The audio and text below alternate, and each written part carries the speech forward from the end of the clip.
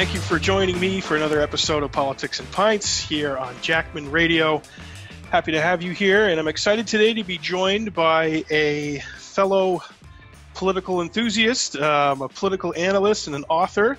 I met him back on the day of the New Hampshire primary, February 11th of this year up in Manchester, New Hampshire, Mr. Rich Rubino. Rich, how are you today? I'm doing well. How are you doing today, Eric? I'm good, man. Thanks for coming on and joining me today. Oh, my pleasure. My pleasure.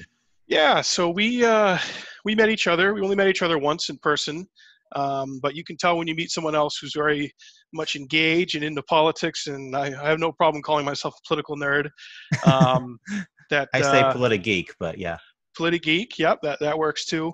But yeah, it's always great to meet someone who's pays attention and wants to be involved in the political discourse. And yeah, we met at the the Hilton Hotel in Manchester on primary day. Yep. And primary day. And for those of you who don't know, that is like the Super Bowl for us. The New Hampshire primary. This was my sixth New Hampshire primary. Wow. And I was, obviously involved heavily with Tulsi Gabbard's campaign. I helped her efforts in New Hampshire for a year, a little over a year actually, about a year. And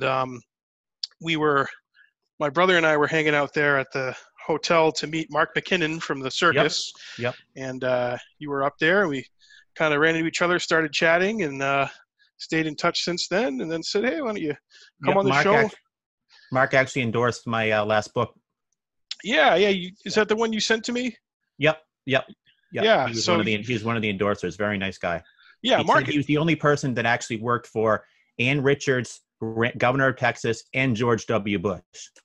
Right. Yeah. Mark is a really unique figure in American politics. I mean, he has been involved in so many different things in different areas and vessels of politics, whether it's media, advertising, entertainment, image consulting. You name it, man. And he does have that appeal of working with both parties, and obviously being one of the founders of No Labels, if I'm correct. Yep. He's not really a partisan hack, and I really like that about him. No, yeah, it's fascinating because I was asking because, Ann Richards and George, just so people don't know, when Ann Richards was the governor of Texas, she ran for re-election in 1994. She was very personally popular, though some of her stances were not popular with Texans. So George W. Bush went against her that year. It was really a full-bore campaign, very nasty campaign. George W. Bush ended up winning, even though Richards had literally a 60% personal approval rating on election day. So George W. Bush became governor, but Mark McKinnon was one of the few people that could actually work for both of them, and because they really ran quite a, it was shall we say a spirited contest. Yeah.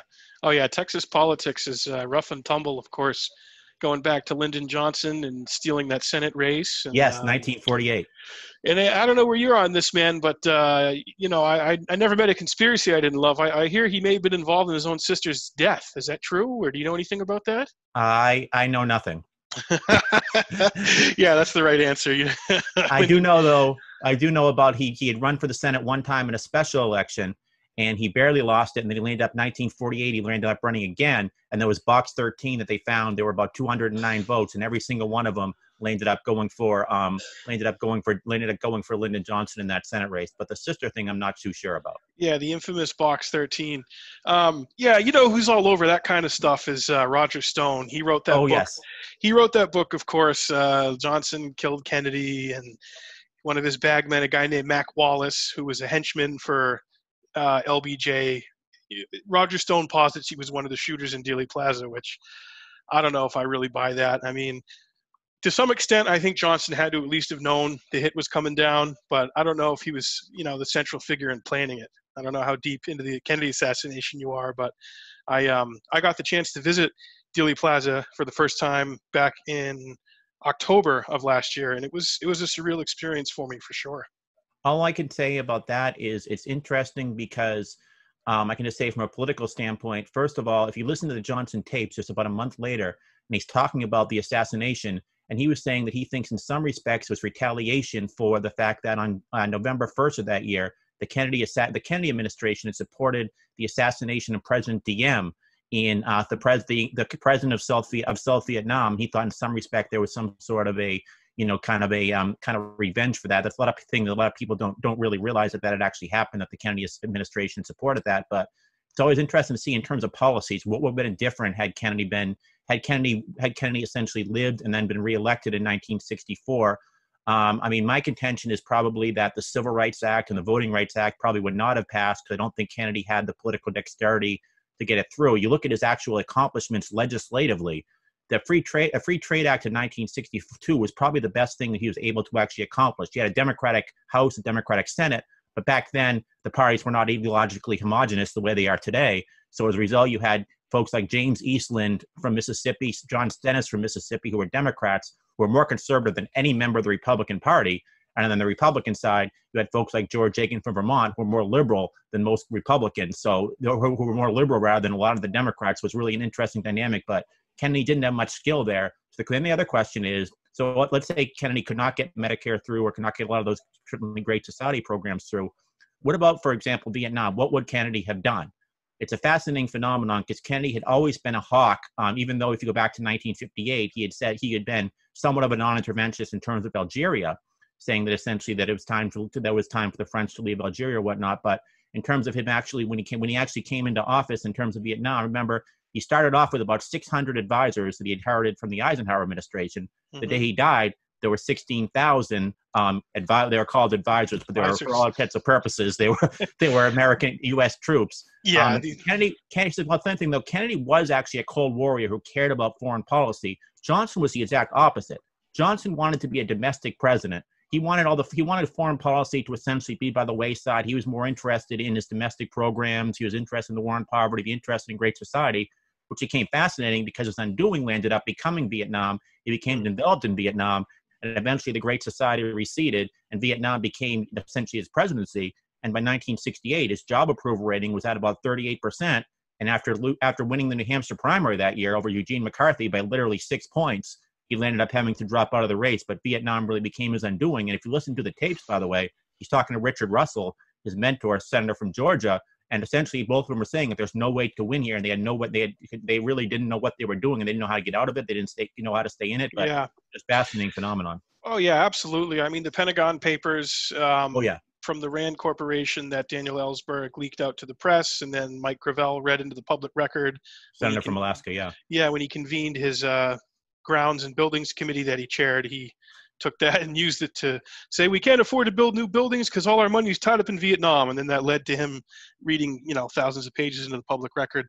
Yeah, I mean, the Kennedy stuff is I'm always really fascinated by it. And you hear people today, a lot of like MAGA people or just conservative people try to claim Kennedy as one of their own, and then progressives try to claim him. So his legacy is kind of bifurcated in that sense. It's fascinating. So here's what a lot of people don't realize. I hear this because I hear this argument a lot. People say, well, essentially the Democratic Party, Kennedy would have been a Republican today.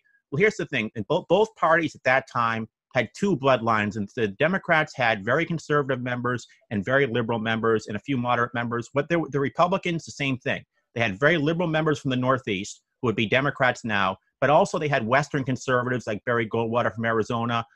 Basically what there was what was called the Conservative Coalition. And the Conservative Coalition was an amalgamation of Southern Democrats and Northern and Western conservatives. And the Democrats had essentially the exact opposite there. The Democrats and Republicans, the more liberal coalition was more or less Northeastern Republicans, some Northeastern Democrats, and some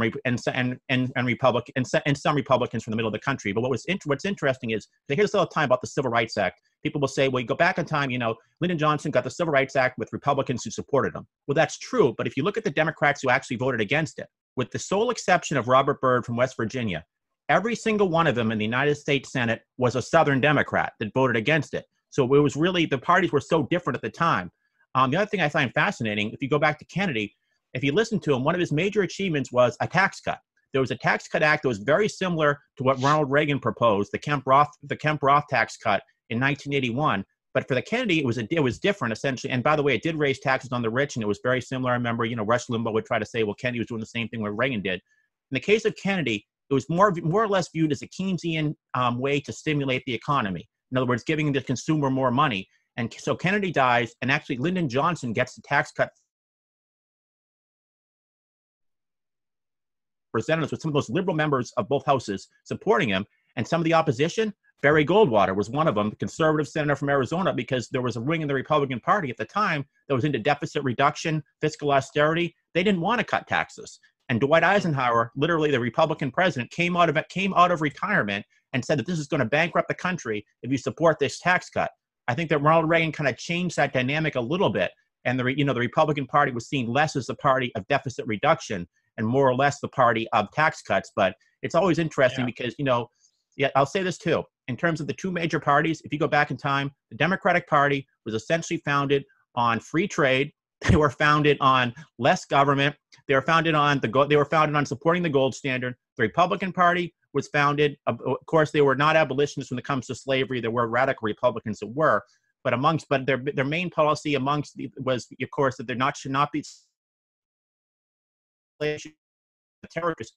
They also wanted efficient government services. They were economic nationalists. They wanted higher tariffs. Go back to what Benjamin Harrison was running on in 1888. And Benjamin Harrison's platform is very, very similar to anything any Democrat would run on in the 20th century. It's just fascinating. Yeah, it is. So obviously with quarantine and our life kind of being put on hold the last 3 months, we've probably all had plenty of time to binge watch shows and documentaries and programs. And one really cool documentary I just watched was by Werner Herzog, and it was called Meeting Gorbachev. Oh, yeah. I don't know if you've seen that. And, I'm only starting to kind of learn about Gorbachev, and I'm really fascinated by him. I mean, he's still alive. He's like 90 years old. Yep. And the Reykjavik summit was October 11th and 12th in 1986, and I was born October 10th, 1986. So I'm really fascinated. No correlation, though. No correlation. I'm really fascinated by Gorbachev and the fact that he really put it all on the line there in Reykjavik and told Reagan, "Hey, man, well, we'll lay down all of our nuclear weapons if the United States does the same thing," which is fascinating and intriguing, and nowadays seemingly something that would never happen. So, what's your take on Gorbachev and the Reykjavik summit he did with Reagan? Yeah, well, there was also perestroika, and there was glasnost, and his essentially policy of somewhat liberalizing the economy. But here's what's absolutely fascinating. So Reagan gets the Reagan gets a treaty with Gorbachev, and at the time you have Newt Gingrich, the kind of firebrand congressman from Georgia, future Speaker of the House. He came out and he actually literally compared Reagan meeting with Gorbachev to the Munich summit between then British Prime Minister Neville Chamberlain and Adolf Hitler. That was what he was essentially comparing them. And it's fascinating because, the right likes to look like how, from their perspective, was ideologically purified. He was someone who is like Ted Cruz used to say, who talked in pastels, not in grays. But Ronald Reagan at the time, he got that treaty through with Democratic support. It was the conservative wing of the Republican Party that was literally running ads in places like New Hampshire, 1986, 1987, saying that essentially this is awful for the country. It's treason. But it was Ronald Reagan again who got that through, and it's who was able to get that through, and it's part of his, certainly one of the 2 or 3 things he's most remembered for. But at the time, it was viewed as appeasement from the Richard Viguerie, a lot of the kind of conservative intelligentsia. They were all saying this is essentially treason. What happened to Ronald Reagan? The same thing, by the way, with Iran-Contra. Look up what Newt Gingrich was saying about Iran-Contra in about 1986. He basically said that Ronald Reagan has lost the trust of the country. And then, now you look at Newt Gingrich in 2020. Now Newt Gingrich is kind of an apostle, and he has everything about Ronald Reagan. He just kind of genuflects to, but people don't necessarily look in history. The same with John F. Kennedy. I mean, imagine a Democrat today proposing what John F. Kennedy proposed, which was cross-the-board tax cuts, including tax cuts for the wealthy Americans.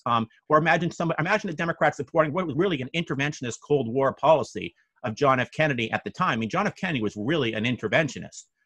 Essentially, his bloodline of the Democratic Party, I think, probably gradually left, which was essentially more government on the domestic side. On the foreign side, essentially, you build up the military. When he ran for president in 1960, one of his biggest complaints was the Republican president, Dwight Eisenhower, and his vice president, Richard Nixon, had not done nearly enough to increase the defense budget, for example. And he becomes president. And then you had Scoop Jackson, who ran for president in 1972, 1976, senator from Washington State. They called him a senator from Boeing, someone who literally been in there since the 1940s, who really kind of was the tribune or the arbiter of that ideology. again, 76, lost again. And then eventually a lot of those so-called neoconservatives, some from the Kennedy wing, went to Scoop Jackson. And then a lot of them ended up supporting Ronald Reagan in 1980 because Reagan essentially invited them in, saying essentially, we're going to have, when it comes to the Cold War, we're not going to have the kind of détente, which was Richard Nixon's policy and Gerald Ford's policy, which was essentially we try to get along with the Soviets. Mm-hmm. Jimmy Carter comes in 1977. And Jimmy Carter's policy is essentially, instead of worrying about East-West relations, we should worry about North-South relations in terms of having a policy toward Latin America, starving human rights. But then in 1980, when Russia invaded Afghanistan, Jimmy Carter said, essentially, I've learned everything about Russia that I need to know. So in 1980, Jimmy Carter gets a huge elephantine increase in the defense budget. And then, a lot of people say that Ronald Reagan was the guy who really increased defense, but it was actually began with Ronald Reagan and with Jimmy Carter in 1980 because he stopped that détente and really moved further right. And then Ronald Reagan moved further and further to the right when it came to the Soviets, at least until Gorbachev actually was in power. Originally, there were about, they're like 73 other Russian leaders, but they kept dying every other day. So yeah, there was a stretch there where three of them died. Yeah, 3 of them died in like 18 months or something, and they used to say I want to meet with them, but they all keep dying on me. Oh, they were all freaking fossils, and Gorbachev was like a young man. And with Carter, I mean, Zbigniew Brzezinski was his national security advisor, and Brzezinski essentially created the Mujahideen and funded them, and with Charlie Wilson and Operation Cyclone that Senator Gordon Humphrey was a part of, who was a New Hampshire senator. When I sat down with Gordon Humphrey, because he was a big John Kasich surrogate, I had him over to my house for an interview on my podcast, and he just wanted to talk about Kasich. And I'm like, all right, so we'll talk about Kasich, but I want to hear about Operation Cyclone. And he looked at me, he's like, yeah, maybe, man. I don't know about that. He's like kind of wondering how the hell I knew about that. About Brzezinski, too. What's that? Oh, absolutely. Fascinating about Brzezinski, too, is so you had Operation Eagle Claw. You had the Iran hostage crisis, essentially, when Americans were captured in Iran. And then Jimmy Carter approved a mission called Operation Eagle Claw, where the military was going to come in and they were going to try to save the hostages. But basically what happened, there was an accident. But it got bungled. Service members died. But what's interesting is, so Brzezinski, he was the Cold War hawk of that administration. Right. But on the other side, you had Cyrus Vance. Mm-hmm. Cyrus Vance was not Jimmy Carter's first choice to be Secretary of State. His first choice was George Ball. George Ball was basically the dissenter in the Kennedy and Johnson administration on the Vietnam War. Unlike folks like John Bolton, he stayed in the administration the entire time as an Assistant Secretary of State and argued as a dissident, saying why we should not stay in Vietnam. But he was a loyal soldier, at least publicly, kind of almost like Colin Powell in some respects. And that's obviously a moral argument you can say. Well, should he have stayed? Should he have gone? Or would it have been better just to have a dissent voice? So anyway, that was his first choice. Cyrus Vance became his second choice. So Cyrus Vance goes on vacation in Florida. And at the time, Brzezinski goes to Carter and has this plan that we're going to go in Operation Eagle Claw. It gets approved. But Warren Christopher, who's the Assistant Secretary of State, is in there and basically supplanting Cyrus Vance, because Cyrus Vance is out in Florida for a vacation. Cyrus Vance then comes back on the Monday, and Warren Christopher tells him, well, we got this plan. We're going to send the military in, and we're going to actually do this. And then Cyrus Vance then essentially, right there, he resigns in protest, and he calls Brzezinski, essentially evil. But it was absolutely fascinating. And of course, Brzezinski's known as the person who really started, as you say, funding. He used to say that they're on God's side about the Mujahideen, the Arab Afghan Mujahideen, who eventually freedom fighters became Taliban. Al-Qaeda. Well, Al-Qaeda, right, and came back and bit us hard in the ass on 9/11 in a big way. It's fascinating how, America just, one man's terrorist is another man's freedom fighter. And, they had the friggin' freedom. Mujahideen were in the White House with Ronald Reagan. He called them the freedom fighters. And, Charlie Wilson was big on getting them money and arms and support. And they had that whole movie, Charlie Wilson's 4, with Tom Hanks playing him. And, a lot of people just don't really realize that history. Well, here's another thing that's fascinating about the Mujahideen. When George W. Bush, about a week, I think it was September 20th, he spoke before a joint session of the United States Congress, and he said, why do they hate us? He said, because they hate us because what they see right here in our chamber, meaning that they hate us because we're free, essentially. But if you go back, so the question is, what turned Osama bin Laden against the United States? And part of it was, essentially Osama bin Laden was against the idea of having non-Muslim troops on Saudi soil, basically the land of Mecca and Medina. That was supposed to be that Prophet Muhammad on his deathbed was supposed to say there should not be secular forces there. So when Iraq invaded Kuwait, remember at the time, Iraq was considered, they were basically a secular despotic regime. I mean, they were a brutal, one of the most truculent regimes in history, but they were secular. Right. And Osama bin Laden had a certain antipathy toward him. So when Iraq invaded Kuwait, then the thought was they're going to then go into Saudi Arabia. Osama bin Laden offered 100,000 Arab Afghan Mujahideen troops to protect the Saudi royal family, to protect Saudi Arabia from Iraq.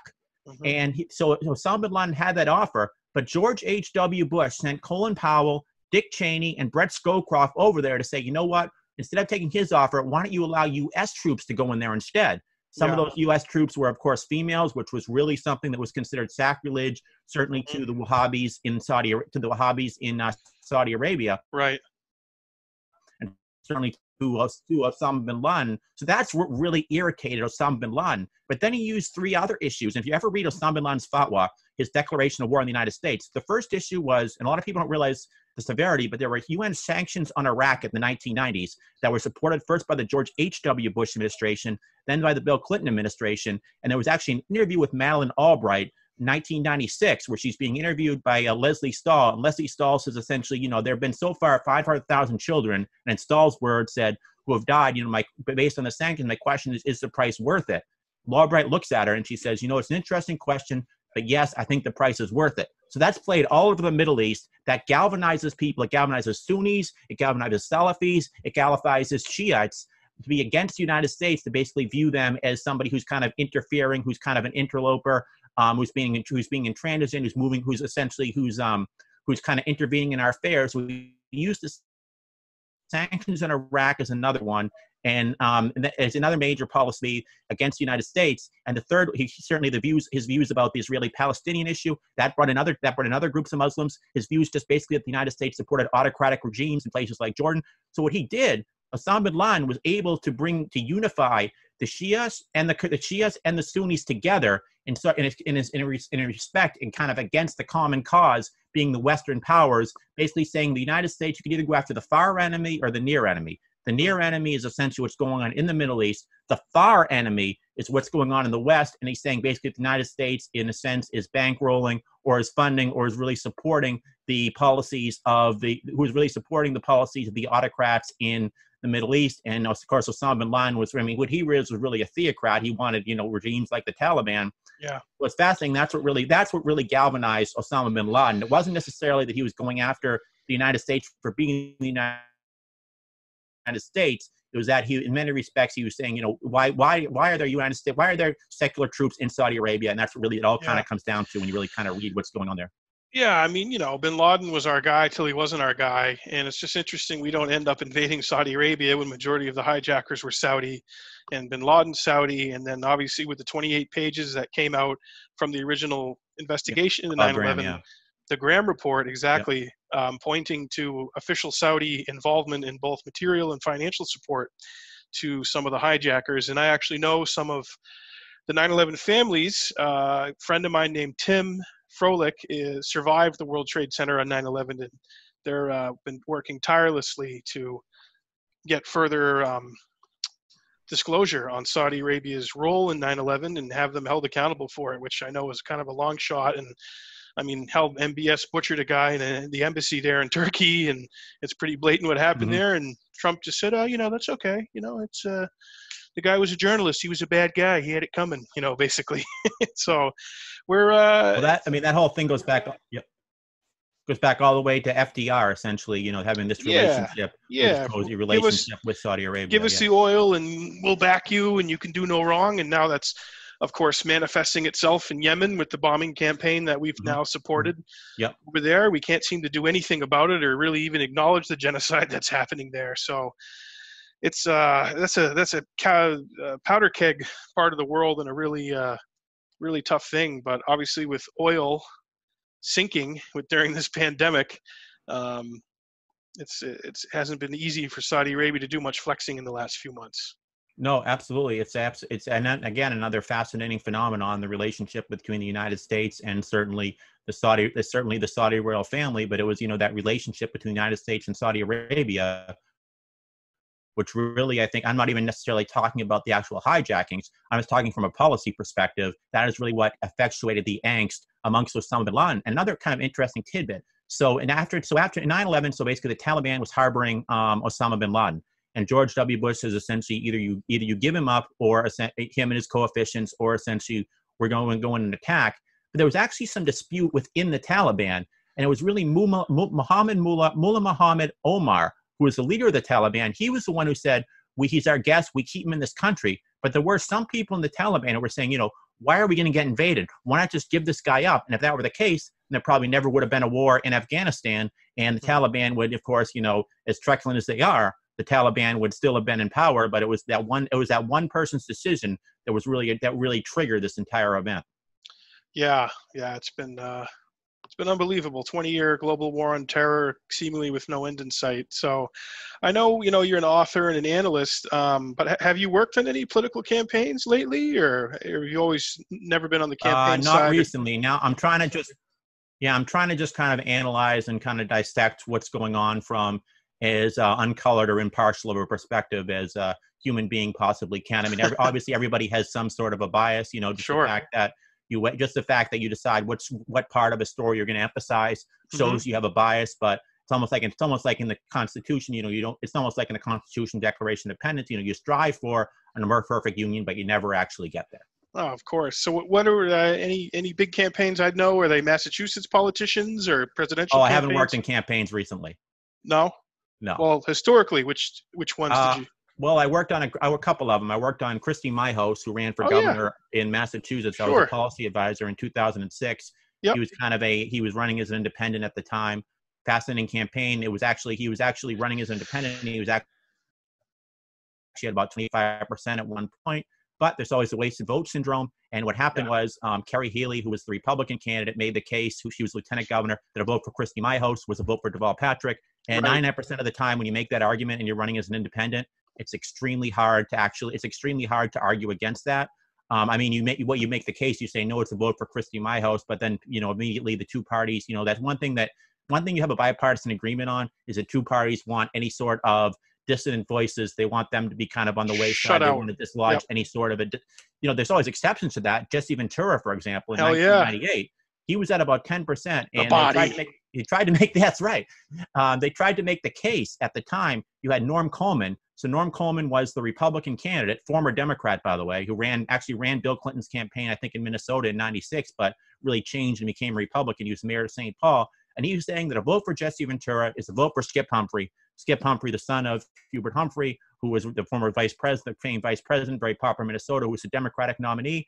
But Jesse Ventura, in a couple of debates, really kind of outshined, I guess, some of his opponents, and people ended up taking a chance on him. And Jesse Ventura, later he said, "We shocked the world." And he actually won the Minnesota governorship. At the time, remember when you're up for 3-man race and the third candidate is a serious candidate, all you need is about 34% of the vote. You don't need to get to that 50%. That's why Lowell Weicker, for example, was able to win in Connecticut. That's why in a state like Maine, our Republican Governor Paul LePage was able to get elected because it was a guy named Elliott Cutler who was running as an independent, who would get about 18 or 19%. So all he would have to get would be 35%, even though he's far more conservative than the more middling state of Maine, certainly. But that was a really fascinating one. Then I worked on another group of the National Popular Vote, which was trying to change the way delegates are allocated in the Electoral College. Basically, if you go back to the founding of the country, the general argument a lot of people believe is that the Electoral College was founded as a way to protect small states. But if you look at it, all the Constitution says is each state shall appoint in such a manner of the legislature there may direct a number of electors. Meaning essentially what happened at the Constitutional Convention back in 1787 is that Federalists and Anti-Federalists could not agree on how to elect presidents. Some thought the legislature should do it. Some members thought the Congress should do it. Some thought essentially that it should be a direct popular vote. So what they did is they gave the states plenary authority to award their electoral votes in any way possible. The first election, only about 3 states actually did it the way we currently do it, which is whoever gets the most votes in a state garners every single vote in that state. But there were other ways to do it as well. Eventually, the Democratic Republican Party decided that the best, when they were in power in Massachusetts and they had power in the presidency, decided the way to maximize their political potential at the national level is to award whoever wins the state all their popular votes. So obviously that benefited the party. But it's interesting because at least you have a phenomenon now. If you look at the small states, other than New Hampshire, and to a certain degree, Maine at least has one congressional district, the one congressional district that goes all the way from essentially Caribou down to about Lewiston and down to the lowest. It's actually in terms of land, it has the most. It's the biggest congressional district in terms of land anywhere east of the Mississippi. So that district sometimes will go Republican. Last time it went Republican, whereas the rest of the state went Democrat. So other than New Hampshire, look at some of the small states. North Dakota, South Dakota have not been competitive. They have not gone for a Democrat since 1964 when LBJ had his landslide over Goldwater. Look at, certainly Hawaii is not a swing state. Kansas is not a swing state. Utah is not a swing state. Idaho and Utah have not gone for Democrats since 1964. Wyoming has not gone for 1964. So the only real small state you have that's competitive is New Hampshire. So then you look at the big states. Then you have states, essentially, you have California. You look at the four biggest states. Okay, so Florida is a showdown state. Texas is becoming more and more a showdown state. Mm-hmm. It's interesting. Some states that used to be swing states are not anymore, whereas some states become more or less swing states. Colorado, for example, from 1952, when Eisenhower won, all the way through 2004, when George W. Bush won, went for the Republican candidate every single year, except 1964 in the LBJ blowout against Goldwater, and 1992 when Bill Clinton won against George H.W. Bush with Ross Perot helping with that. Now Colorado has become to the point where it's almost so Democratic. Obama won it twice. Hillary won it the last time around, that it's almost no longer a swing state. But at any rate, right now you have this phenomenon where New York and California, the candidates go in there, essentially they parachute in, they have fundraisers, and they spend that money in places like Ohio, in places like North Carolina, and other swing states. So it's an election where I think about 2/3 of the country, in some cases, 3/4 of the country, unless it's a blowout election, are essentially on kind of the electoral sidelines. This is kind of the case that we would make at the time, that the small states and the big states are essentially discarded. The other phenomenon is that in places like California, California, it may be a Democratic state, but it's not monolithically Democrat. There are certainly parts around Bakersfield, Kevin McCarthy, the House Minorities Leader's district, that are very rural, that can be very Republican. That if the Electoral College, if the national popular vote were instituted and each state were awarding their electoral votes to whoever wins the state nationally, then a candidate would have an impetus to go to places like Bakersfield and say, this is why you should support our candidate. Now go to a place like Alaska, North Dakota. Will the candidate visit Alaska, North Dakota? Probably not, but there would at least probably be a campaign office, and there would at least be some effort to try to go to North Dakota, to try to go to South Dakota, and actually focus on the issues that affect North Dakota and South Dakota, versus focusing on issues like, obviously steel tariffs is going to be an elephantine issue because that, George W. Bush in 2003 supported steel tariffs, even though he said he was an unreconstructed free trader, in part because he had to do it because Ohio and Pennsylvania, and at the time West Virginia, were super showdown states. So that's kind of the argument we were making at the time. Yeah, well, that's a cool thing to be part of.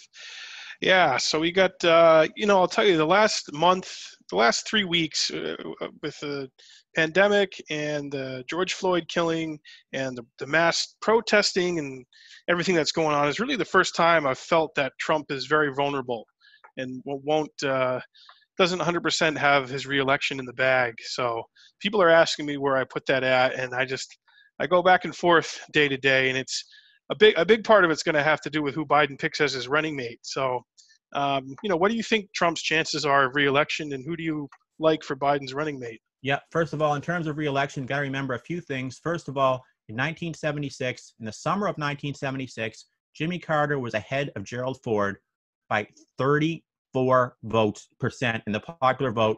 Jimmy Carter ended up winning by 1 percentage point.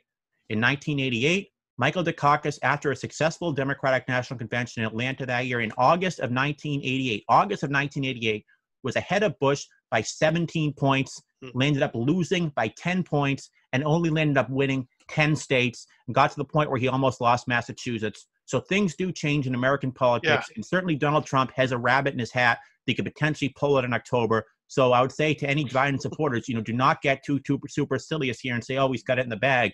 Trump is not somebody that likes to lose. And I'm sure that if there's some sort of potential October surprise, something he's waiting for, or, you don't even know what could happen between now and October. So I know.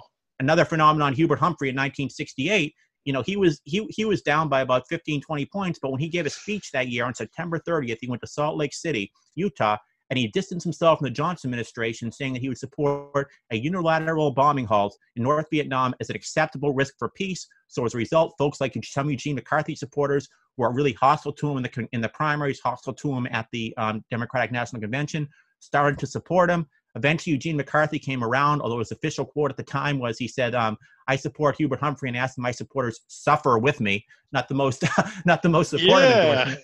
And eventually, Hubert Humphrey ended up losing that election by about 1 point. His supporters think that if the election were another week away, that he probably would have won that election. So don't get too cocky on this. Now, in terms of Joe Biden's running mate, I think the best candidate is Hilda Solis. She's the former, first Latino. Okay, so let's back up a little bit. She was a state senator in California, where she was the first female to win the Profiles in Courage Award from the Kennedy Center for her role in environmental protection and getting environmental protection through with the Republican governor Pete Wilson at the time. She was elected in 2000 to the United States House of Representatives, beating Mel Martinez, who was an incumbent member of the House of Representatives, in part by running to her left. And what issues did she run on? Part of it was she was an economic nationalist who opposed NAFTA, who opposed the GATT, who opposed a lot of the trade treaties that Joe Biden had supported, certainly bringing China into the WTO. So that's something that can inoculate him from some of the support on the left. She gets into Congress. She becomes one of the most vociferous opponents of the Iraq War. She's part of the Out of Iraq Caucus. She authors the Green Jobs Act with John Tierney from Massachusetts. So eventually what happens in 2008 is Barack Obama sees what she had done and nominates her as the first Latina. She's the first Latina cabinet secretary in American history.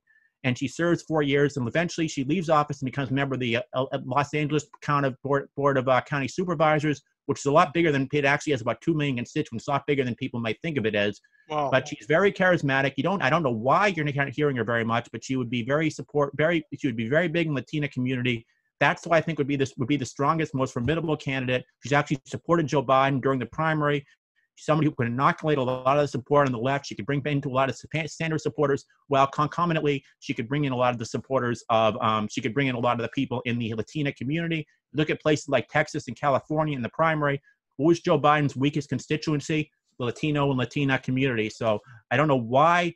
And I don't know why, in the name of Chandling Cox, the former governor of Massachusetts, look that up. I don't know why her name is not mentioned more. I think she's the most strongest candidate. Yeah, I mean, he definitely cornered himself, saying he has to pick a woman and a woman of color. You don't renege on that. Yeah, you can't do that, because a great flex would be to pick Bernie and bring him into the fold. I wonder Oxygenarians of the world unite. I know. I mean, obviously, I want it to be Tulsi Gabbard because she's a friend of mine, and I just think she would be a great fit. Because our events here in New Hampshire, we saw a lot of MAGA people come to our events, a lot of libertarians, real progressives. So I feel there's a swath of people who really like her kind of leadership and her style. She's only 39, but of course she's always been at war since she resigned her co-chairmanship of the DNC. Yes. Against Hillary, so they would never really sign off on that. But I do know her and Biden are good friends. She's known Biden for a while, and when he was vice president, she would go over, to parties and picnics that he'd have. So all the keg parties over at the Observatory Circle. Yeah, the keggers over there at the vice president's residency. But yeah, they're friendly, and if you noticed, I noticed this too during the primary. She she didn't really attack Biden for being the cheerleader for the Iraq War that he was, and she crippled Kamala Harris's campaign after Kamala attacked Biden with the segregation stuff. I was at that debate out in Detroit in July of last year. It was just an amazing moment when she just totally torched Kamala Harris about her record as a prosecutor and locking people up for smoking weed. I find even after that event, locking people up for smoking weed, and then when she was asked about it, she laughed about it. Yeah, it was awesome. It was one of the most epic burns, no pun intended, of the whole 2020 primary. So, to me, Tulsi was in a position where if it was Bernie was the nominee, he could have possibly picked her. She could be appealing to Biden. And then also, there's part of me who thinks she could still be a cabinet position in the next Trump administration because she was interviewed She was vetted That's right. by the Trump team via Steve Bannon. Steve Bannon's a really big fan of Tulsi, and likes her foreign policy views. Likes her views on some on economics. So she does have that appeal to all those different entities. But yeah, I don't know. The woman you discussed is definitely interesting. I know Val Demings is being mentioned there down in Florida. Kamala is still being Former talked about. Orlando police chief, yeah. Yeah, I know, right? So you got Kamala and you got Demings, both like cops essentially. Might not be good with optics right now. Have interesting in the case of Val Demings is the fact that she was the first African American and also she was the first female police chief of the Orlando police force.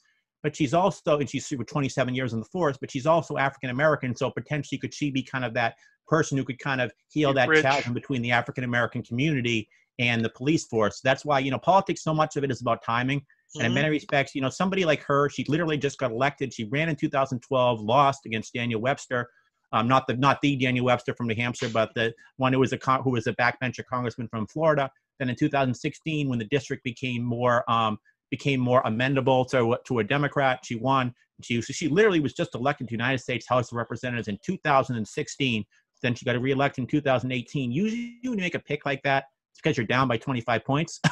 You don't want to do a Hail Mary. I'm thinking Walter Mondale in 1984. Pick Geraldine Ferraro. Ferraro had been elected in 78. By 1984, very few people outside of kind of the political intelligentsia and high command had heard of who she was.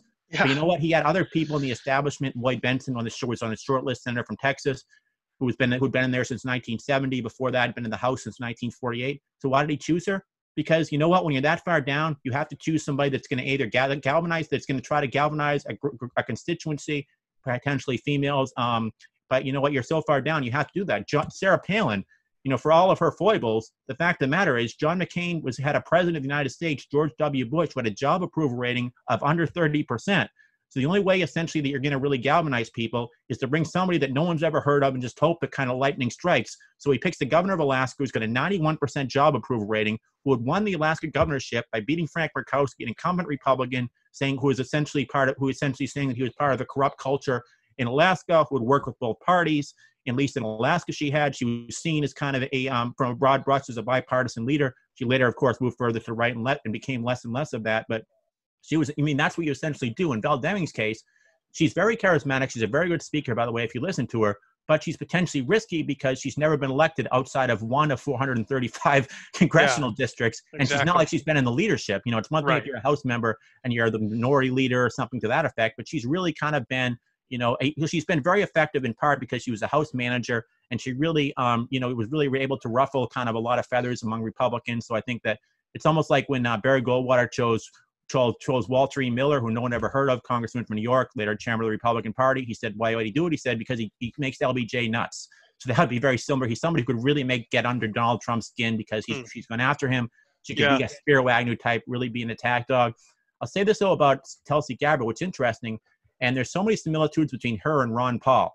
I remember Ron Paul's 2008 presidential candidacy. It was fascinating, the people who supported him. On the one hand, you had homeschooling advocates, you had members of the Christian right, but you also had people on the far left. You had members of the Wiccan community, for example, who supported him because you had Satanists. You had part of the Church of Satan who would support him. His campaign was the only one that actually handed out flyers at Ozfest because part of his anti-government message, on the one hand, for conservatives, they're going to support him because he was 100% against abortion. But on the other side, on the left wing of the Democratic Party, left wing, of not only the Democratic Party but the country, I guess this is kind of where right meets left. This is where Pat Buchanan's Mercedes rides right into Ralph Nader's bicycle, and they kind of go kaboom. He was able to also galvanize, people who liked the fact that he was for the legalization of marijuana, which at the time very few candidates in the mainstream were. Very similar to Tulsi Gabbard, her non-interventionist foreign policy can appeal to a lot of those Ron Paul supporters. On the other side, though, on domestic issues, if she supported, for example, single-payer health care, which is something that can bring support from a lot of the Bernie Sanders supporters as well. Right. So she was really an interesting candidate, and also the fact that when she was originally seen as part of the Democratic establishment, as you say, she was vice chair of the DNC. She ended up resigning under the tutelage of under the tutelage of the Democratic Party at the time, and she landed up supporting Bernie Sanders. Debbie Wasserman Schultz, the congresswoman from Florida, was the chairman. So she left the establishment of the party. Had she stayed in the establishment of the party, she's somebody that potentially could have, being in the good graces of Nancy Pelosi, Steny Hoyer, she could have been a successor to Nancy Pelosi, to something to that effect. But she instead, she used her conscience, and she's somebody who kind of became kind of somebody on kind of the outskirts of both political parties. But it's fascinating in terms of who she attracts to her candidacy, just like it was fascinating on who Ron Paul, was able to attract in the candidacy. They're just people who are just kind of on the outskirts of the establishment, don't like the way establishment politics is being played contemporaneously. Absolutely, and aren't as tribal and partisan. I mean, we had so many people who just hate party labels, and I personally do. I hate the political parties. I wish we didn't have them. I'm very much with Jesse Ventura. We should abolish the parties and make all of them wear NASCAR jackets with all their corporate sponsors on them. I love that. So, although he was going to run as the Green Party nominee, though, until he was, I think it's going to be Howie Hawkins. Basically, Ventura can't quit RT because of his health insurance. Insurance, and he has someone. It's either him or his wife or someone in his family is might need an operation or something. They need the insurance. He can't quit. So isn't that something that a guy working for the Russians can't quit his job to run for president of the United States in the fourth largest political party in America? Well, when he was governor of Minnesota, it's interesting because part of what he ran on, and this is kind of where right meets left too, part of what he ran on is that he would give back the surplus. Remember, there was a time when actually the states had surpluses. Yeah. They would give the surplus back to the taxpayers. The Jesse checks. The Jesse checks. They gave about $300 to every member to everyone in Minnesota. And the first 2 years in office, Jesse Ventura had job approval rating at like 70%. Oh, yeah. To the point that Al Gore and John McCain both met with him to try to get his support in that presidential campaign. He was very important. What happened was eventually in 2001, 9/11, and as a result of 9/11, with the economy crashing and everything to that extent, most governors, most elected officials, their support kind of cratered. So a lot of people in Minnesota kind of blamed Jesse Ventura, and then he had proposed some tax increases. But could he have won re-election in 2002? I don't know. My guess is he probably could have, because his job approval rating was about 40%. All he would need to win, remember, with three major candidates, as a member of the Minnesota Independence Party, would probably be about 34 or 35%, I think. And if he won and he was actually a two-term governor, then I think he would have been very formidable. I think both parties would have tried to gravitate toward him. It's interesting, though, when Paul Wellstone died, remember, this was in 2002. Yeah. He died in a plane crash. Paul Wellstone, a very liberal member of the United States Senate. Jesse Ventura had the power to appoint his successor. Dean Barkley.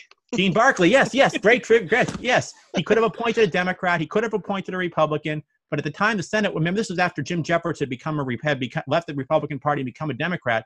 The Senate was deadlocked. He could have he had a lot of control. He had some sway. Democrat or Republican. And then I remember talking to Dean Barkley one time, and he said that when he got to the Senate, he said as soon as he got there, Tom Daschle was there, Trent Lott was there. They're trying to welcome with open arms, like he was. We need you. Yeah, absolutely. He just couldn't believe how kind of omnipotent he he became, like he's the Archbishop of Canterbury or something. But it just showed that Jesse Ventura, I guess, he could have picked a Democrat, he could have picked Republican, but he's never actually really been a Democrat, and he's never been a Republican. His administration, in many respects, was kind of tripartisan in Minnesota. But I've always wondered what would happen if he did actually run for president in 2008, or if he always kind of flirted with the idea. Never really happened. I don't know what would have happened if his intensive, if kind of his style, they don't agree ideologically, but very similar to Trump in terms of just being agitated into the system. Just a wrestler. How that would have done. I mean, when he won, Trump flew out to Minnesota to see how he did it, because Trump was flirting with the Reform Party in 2000 to run for president, and Roger Stone was leading that effort. And Jesse's like, Trump flew out and met with me. He wanted to see how I did it. And Trump took the wrestling persona, the smack talking, just being a straight talker, setting everyone on fire, no bullshit, kind of take no prisoners approach, and it worked for him. Well, it would have been fascinating. I always wonder what would happen if Trump had actually run in 1999, run in 2000.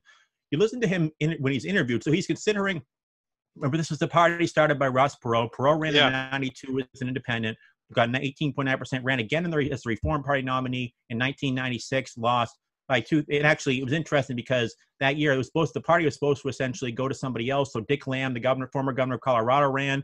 And then all of a sudden, it looked like he was going to win. Perot got back in the race and ended up winning the nomination. But if Dick Lamb had actually won, I think the party probably would have actually still been in existence today, because it would have been an actual alternative. But at any rate, by 2000, you had Pat Buchanan considering running at the time. Donald Trump called Pat Buchanan a Hitler lover. Yeah. He talked about his immigration policy, how he was going to have a more fair immigration policy, how he supported abortion rights.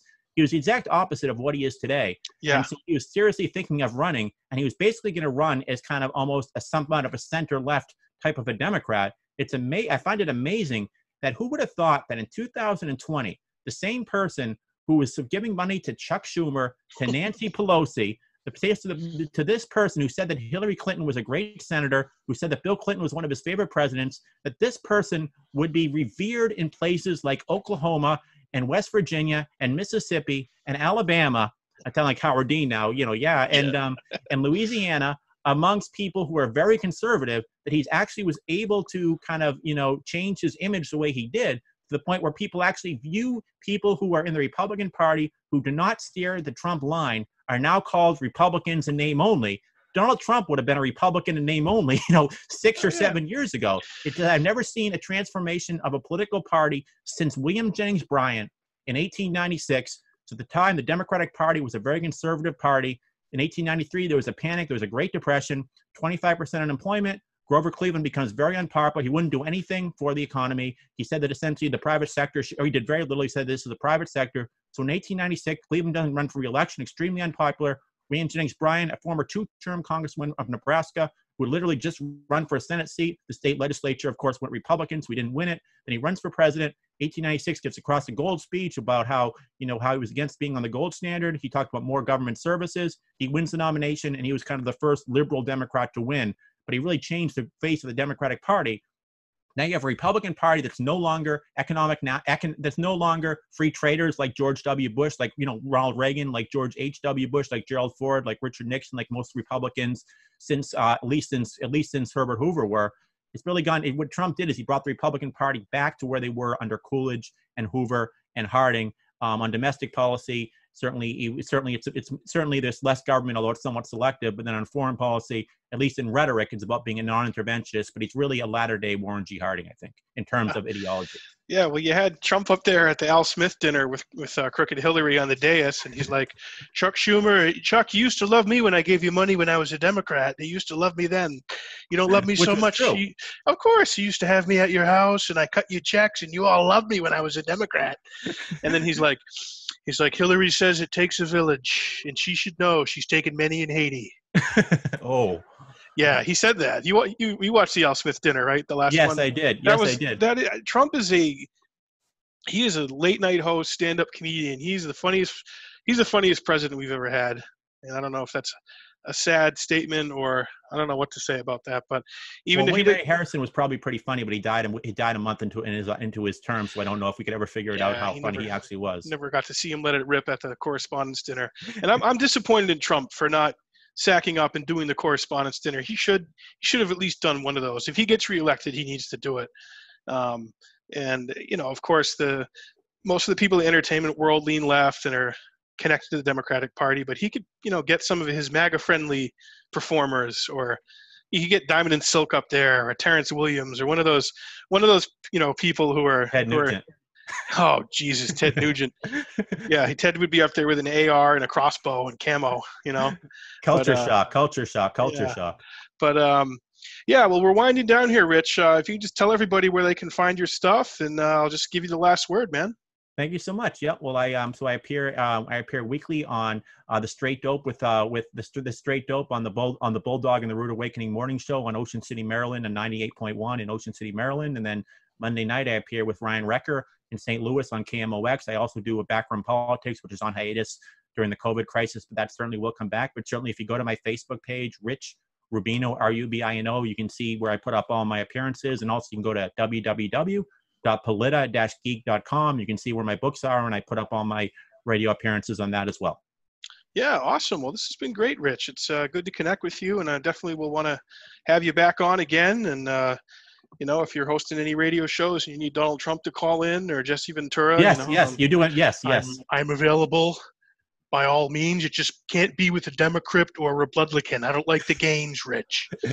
But yeah, I'll recommend you to some people. Absolutely. Yeah. See if they want a funny political comedian. But yeah, absolutely. Keep up the great work, man. And I follow your stuff, and it's wild times. It's a great time to be into politics and paying attention to everything that's going on. So, but at least it's civil. Yeah.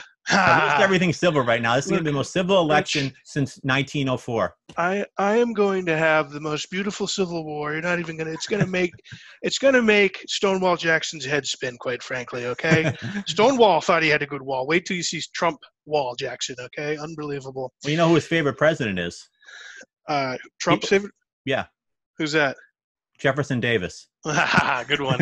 I am Jefferson Davis's heir apparent. I'm the successor. Second presidency of the Confederacy. Unbelievable. Doing such a good job.